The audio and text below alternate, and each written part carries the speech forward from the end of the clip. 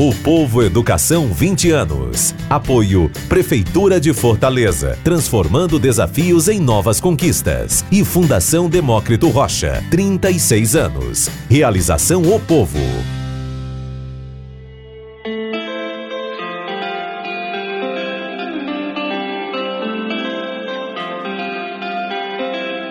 Olá, eu sou a Beatriz Vilar. Eu sou membro do Conselho de Jovens do Leitor e do Jornal Povo.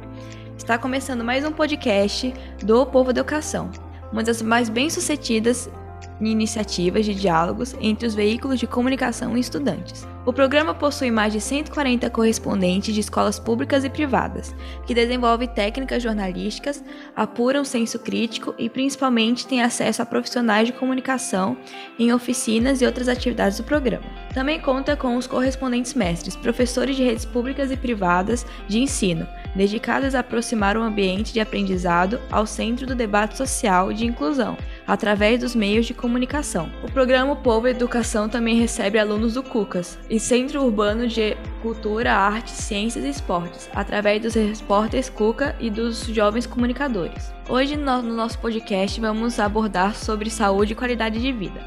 Para falar desse assunto, convidamos Leonardo Bezerra, médico ginecologista, doutorado em ginecologia pela Universidade Federal de São Paulo e hoje professor de ginecologia na Universidade Federal do Ceará. Prazer, bem-vindo. Obrigado, Beatriz. Muito obrigado pelo convite. Pode falar um pouco mais sobre sua especialização e onde mais atua na sua área? Tá, eu sou médico ginecologista, sou formado pela Universidade Federal do Ceará, universidade pública, e hoje eu atuo essencialmente como médico que trabalha na saúde da mulher. Especificamente, trabalho com cirurgia ginecológica de alta complexidade, ou seja, a gente atua no tratamento de doenças complexas que necessitam de correção cirúrgica, doenças ginecológicas, doenças da mulher que interferem na qualidade de vida da mulher. E também sou professor de ginecologia da Universidade Federal do Ceará, onde a gente atua ensinando, orientando, tutorando e formando estudantes de medicina do terceiro ano, estudantes de medicina do final do curso, do internato, e também orientamos a pós-graduação da maternidade escola Assis Chateaubriand, que é o nosso ambiente de prática. A maternidade escola Assis Chateaubriand faz parte do complexo hospitalar da Universidade Federal do Ceará, é um hospital universitário de assistência à saúde da mulher, e lá a gente orienta também mestrado, doutorado e a residência médica, que é a especialização em ginecologia obstetrícia. Então a gente tem a oportunidade de trabalhar com toda a linha de formação médica ligada à saúde da mulher, desde a graduação dos estudantes de medicina até a especialização, mestrado e doutorado. Segundo a Organização Mundial da Saúde, a OMS, o conceito de saúde é um estado de completo bem-estar físico, mental e social, e não consiste apenas na ausência de doença ou de enfermidade. Partimos de que, portanto, a qualidade de vida é um dos meios para alcançar uma vida saudável. Ao associar esses dois conceitos, é retratar a independência que existe entre eles e a necessidade de um conjunto de ações para que sejam garantidos. Mas o brasileiro, no geral, tem uma vida boa? Se grande parte da população precisar de médicos, irá conseguir? E como mudaremos a nossa situação? Dr. Leonardo gostaria que comentasse um pouco. Nossa, que pergunta complexa, né? Esse conceito do OMS, ele surge dentro de uma perspectiva mais humana do conceito de qualidade de vida para a contemporaneidade. Se nós formos, por exemplo, lá para a Idade Média, onde as pessoas viviam em torno de 20, 30 anos, sequer existiam as doenças da velhice, sequer se falava sobre câncer, envelhecimento. Ter qualidade de vida, basicamente, era ter o que comer. Ter qualidade de vida, basicamente, era não estar enfermo e até o conceito de morte, nessa época, era bem diferente do conceito que nós temos hoje. Morria-se muito, as crianças morriam muito. E hoje, na verdade, nós ampliamos no século XX e século XXI esse conceito de saúde para um conceito que vai mais além do estado de não doença, de não enfermidade. Grosseiramente, a gente entende a saúde como não estar deitado numa cama ou internado no hospital ou não estar tomando medicações complexas. Mas esse estado ele é muito dinâmico. Nós estamos o tempo todo sendo alvejados, a gente tem o tempo inteiro vírus, bactérias, intercorrências, doenças que vão alterando esse estado de saúde física.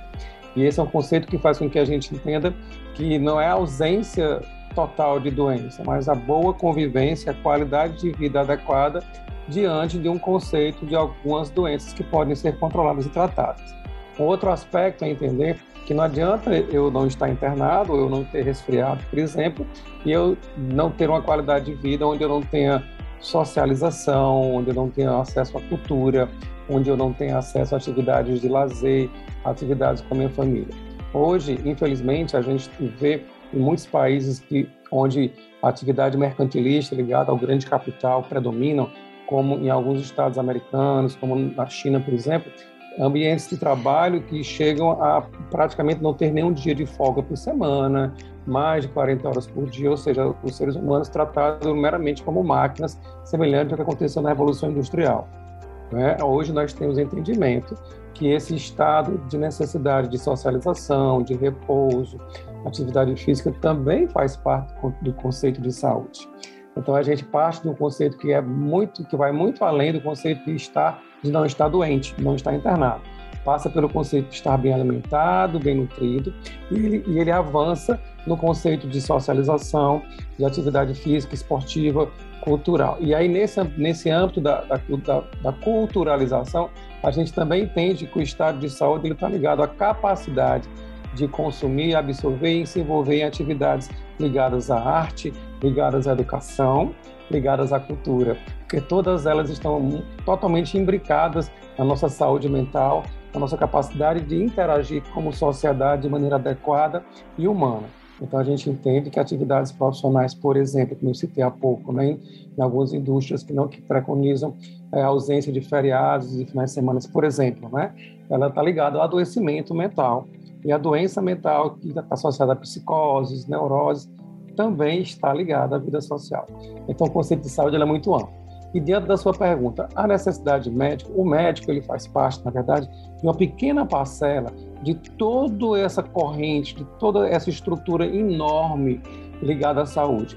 Como você bem observou, a saúde está ligada ao que se come, ao que se veste, ao que se conversa, ao que se relaciona.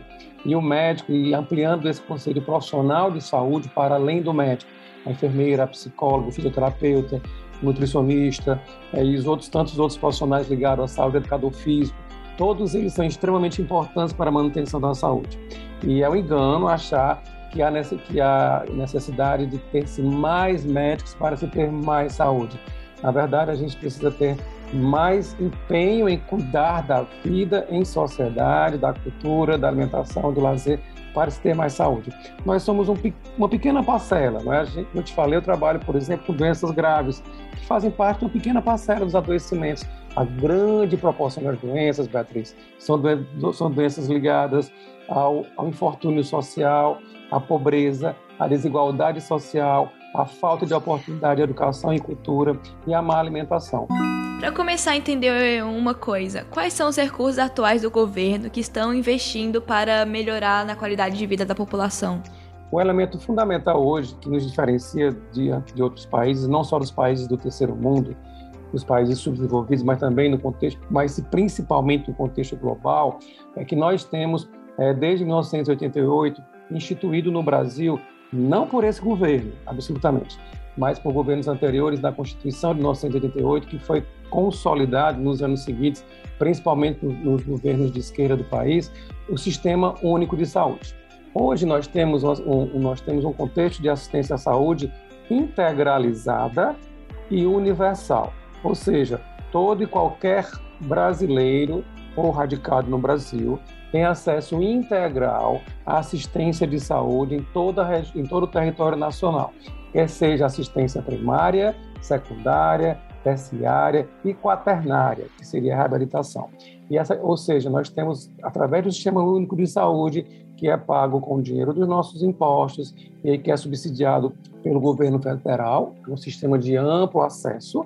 Nós temos desde, por exemplo, a produção de vacinas e a vacinação, e é muito interessante, hoje nós vimos que a prevenção das doenças, a vacinação está muito em voga, E se nós não tivéssemos um sistema único de saúde para distribuir, para produzir, para distribuir, para vacinar as pessoas, nós não teríamos como tentar conter essa pandemia. E é o SUS que está vacinando do rico ao pobre, do branco, preto, amarelo, do índio, todos os brasileiros. E essa é a grande distinção.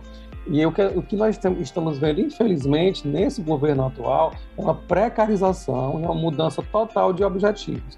Nós não entendemos que existe um interesse de manutenção, de crescimento, nem de fomento do SUS. Entenda que o Sistema Único de Saúde ele não é só assistência primária, secundária, terciária e quaternária. Ele também é pesquisa, é investimento em formação. Eu trabalho no Hospital do SUS terciário, que é a maternidade escola Assis Chateaubriand, que faz desde o parto normal, a cesárea e a cirurgia de alta complexidade. Mas também lá nós temos pré-natal, nós temos assistência básica à saúde e toda essa complexidade é feita pelo Sistema Único de Saúde. Nós também temos pesquisas clínicas, pesquisas de alta complexidade. Tudo isso está ligado ao Sistema Único de Saúde.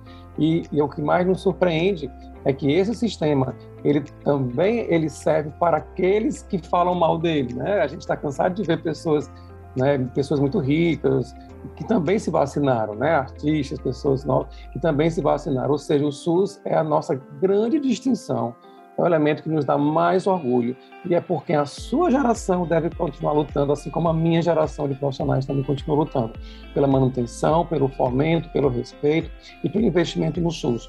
Porque é o sistema que é mais justo, porque ele é o sistema que mais impactou na mortalidade infantil, que mais impactou na sobrevida das pessoas, porque é o SUS que garante o tratamento dos hipertensos, das pessoas que têm colesterol alto, das pessoas que têm doenças crônicas, é o SUS que está relacionado com a recuperação, por exemplo, com fisioterapia, com reabilitação, enfim. É o SUS que está integralizando toda a assistência de saúde do Brasil. Infelizmente, o governo atual, ele além de não promover fomento e estímulo, ele tem cortado sistematicamente as verbas, não só da assistência à saúde, mas principalmente da pesquisa. Nós hoje, pesquisadores da universidade pública, vivemos com o pires na mão, com redução de bolsas, com redução de investimentos, e a gente entende que o grande prejuízo disso não é só para o presente, mas para o futuro também. Nós vemos a saída de grandes profissionais, de grandes pesquisadores do Brasil para fazer pesquisa fora, que não encontram investimento público, que não encontram terreno para trabalhar. E continuando nesse raciocínio, o que você acha que poderia mudar para que seja mais eficaz e mais rápido esse processo de saúde para todos?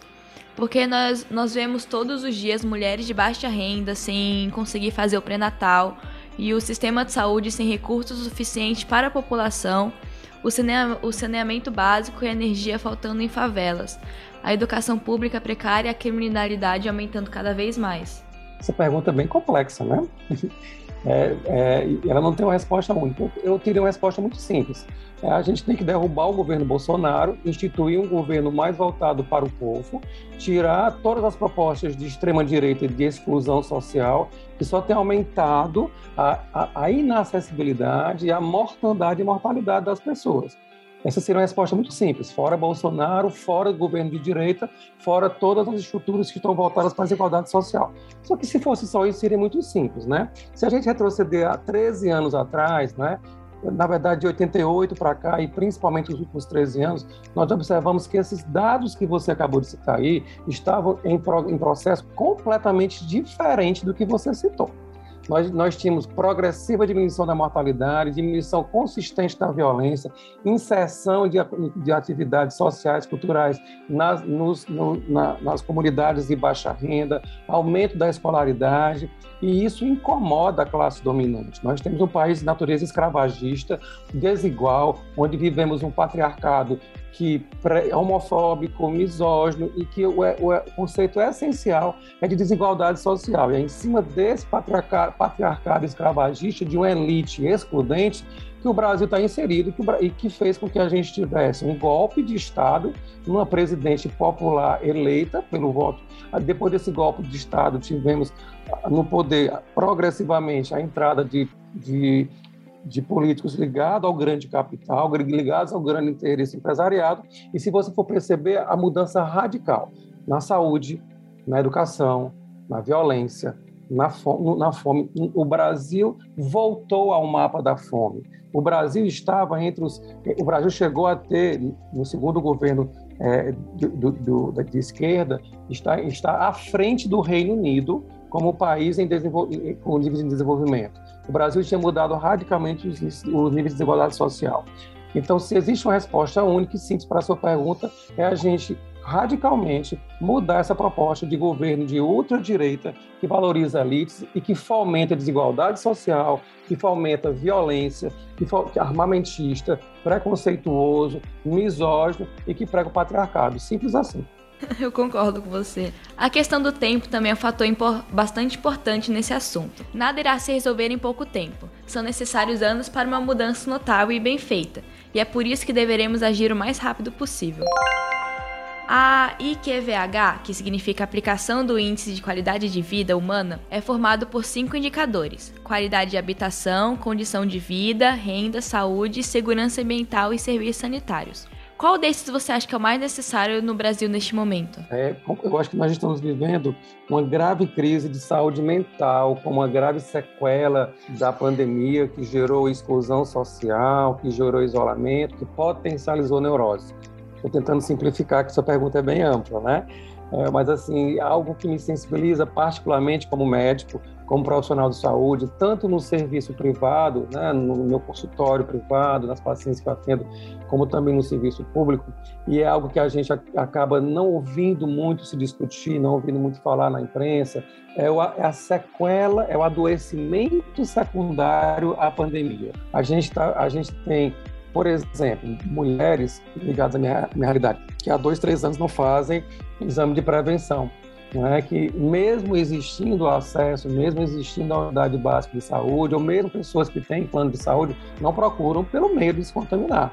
Então, imagina a quantidade de demanda reprimida de assistência básica de saúde que nós temos.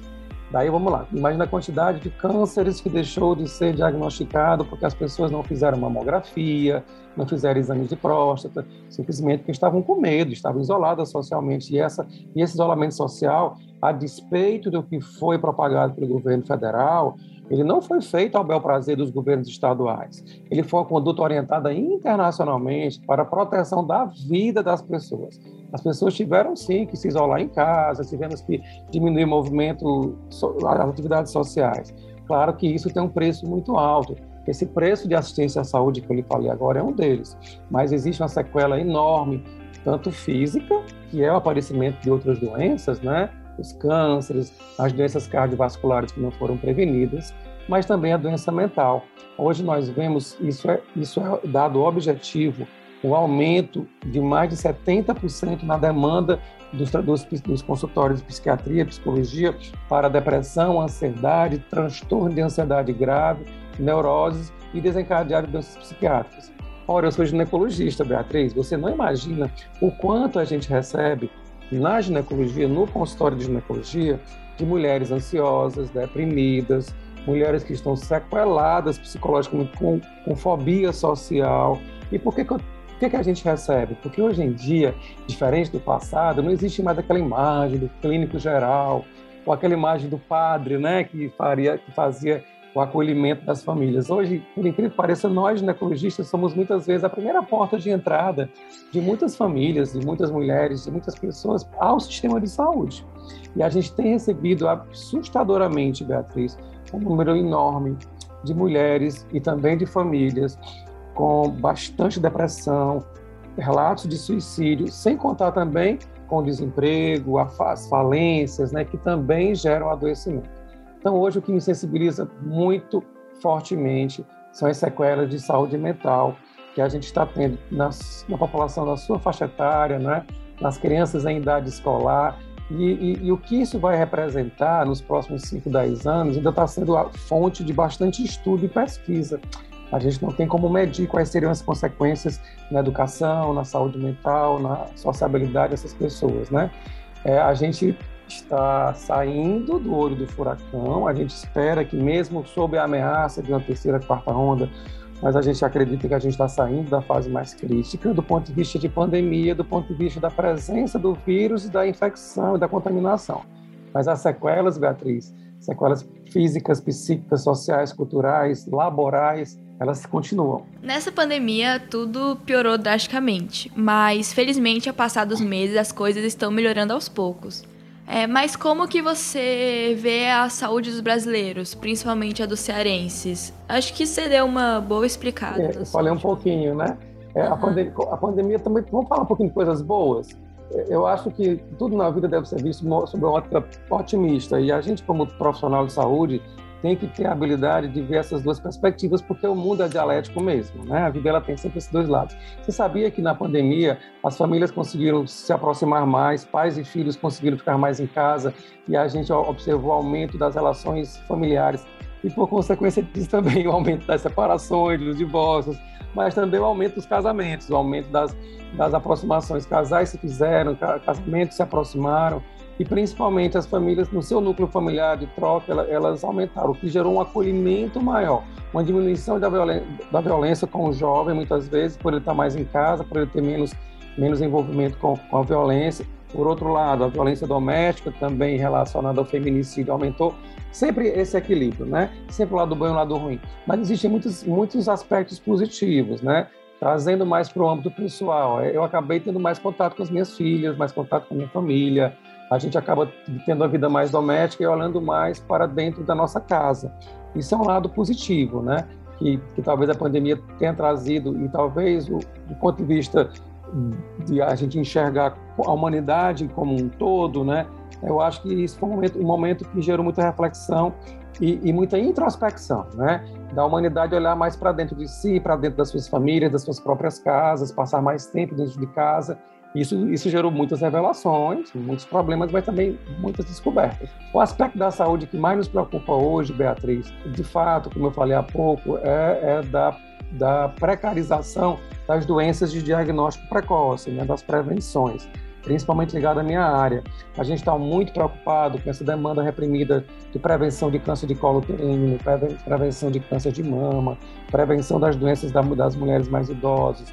Tudo isso ficou represado. Imagina, assim, milhares e milhares de mulheres que não fizeram prevenção durante esses 2 anos, né? A gente teme muito haver um aumento muito grande da demanda dessas doenças graves e que o sistema talvez não venha comportar, não venha assegurar. Apesar de que o SUS, nós da maternidade escola, por exemplo, durante a pandemia tivemos uma série de atividades de teleconsulta, sabia? Muitas pacientes foram acolhidas na maternidade escola em teleconsultas ginecológicas. Uma atividade fantástica que a maternidade escola Assis Chateaubriand promoveu. Muitas pacientes que eram mais graves, que precisavam de assistência, mas que não podiam se deslocar ao hospital, tiveram esse acolhimento. Claro que isso não resolve o problema, mas isso ameniza. Desta forma, a teleconsulta, a telemedicina também foi um ganho para a gente na pandemia. Uma nova forma de assistência e de acolhimento.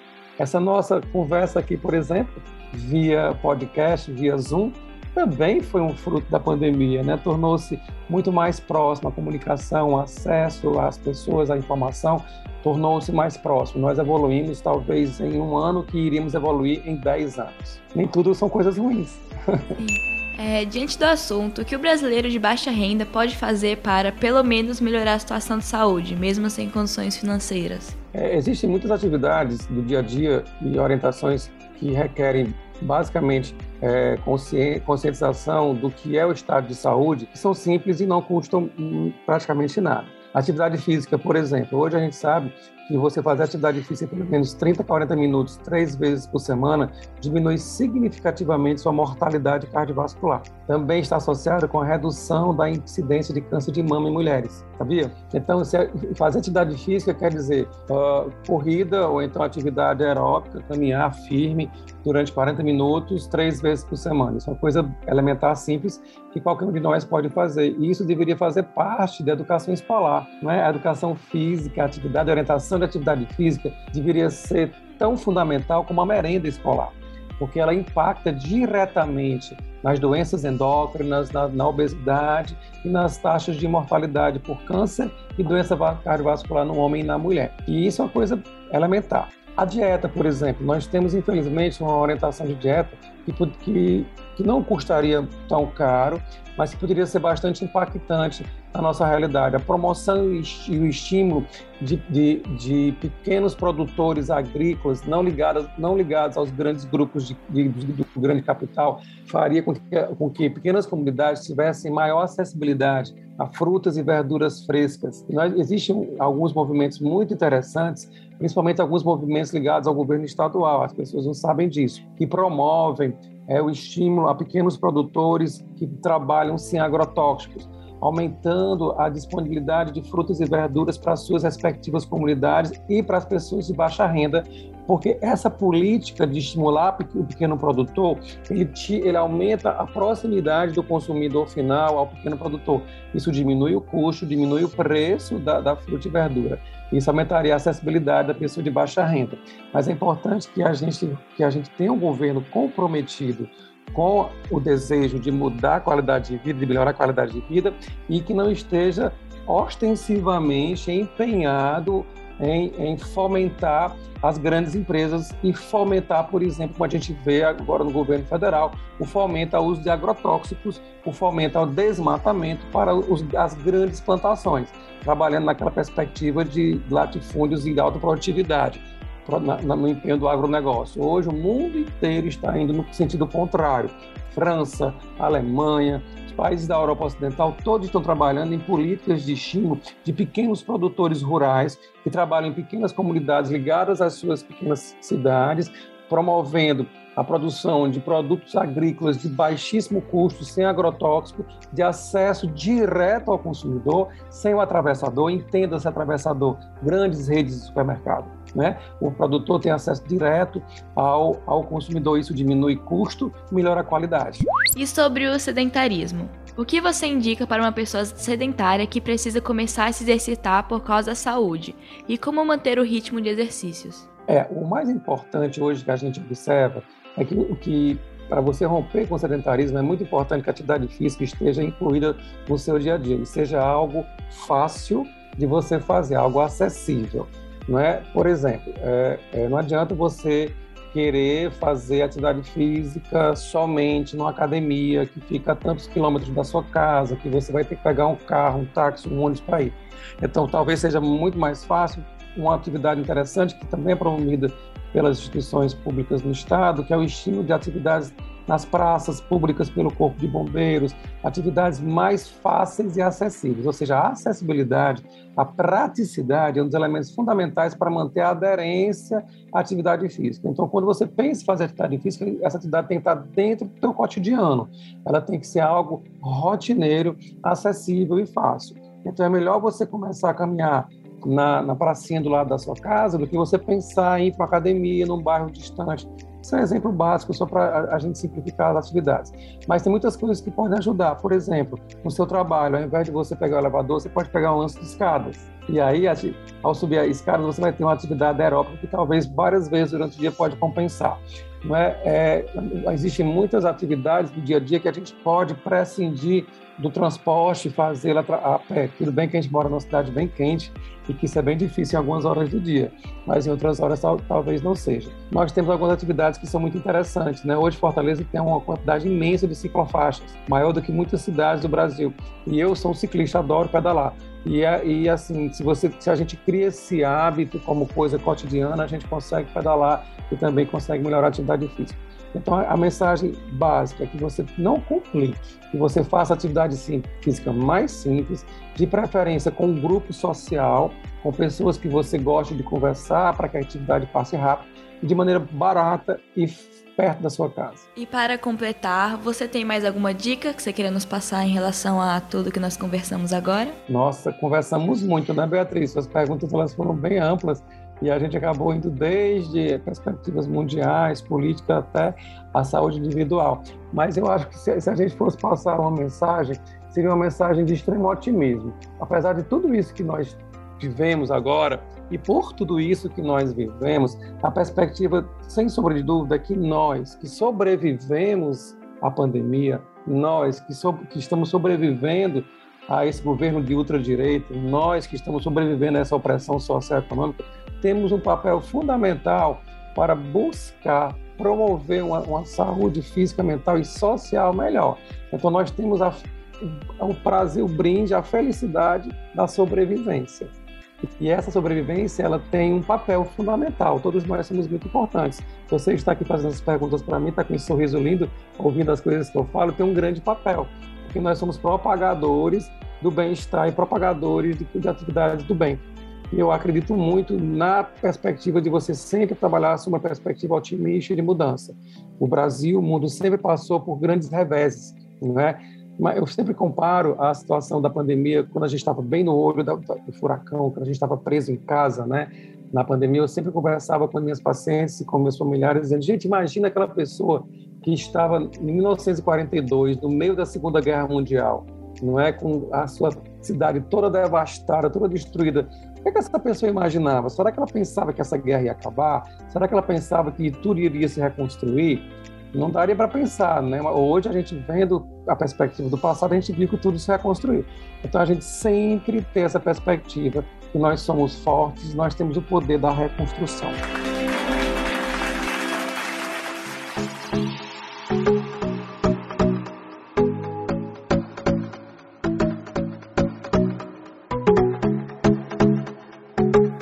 Muito obrigada, viu? Nós agradecemos sua disponibilidade para contribuir no nosso podcast. Eu que agradeço, Beatriz, e fico disponível para outras oportunidades também, tá bom? Gostaria de agradecer também a todos que nos ouviram até aqui. O podcast O POVO Educação de hoje está chegando ao fim. Mais conteúdos estarão disponíveis no site opovoeducação.fdr.org.br. Um forte abraço virtual e até a próxima.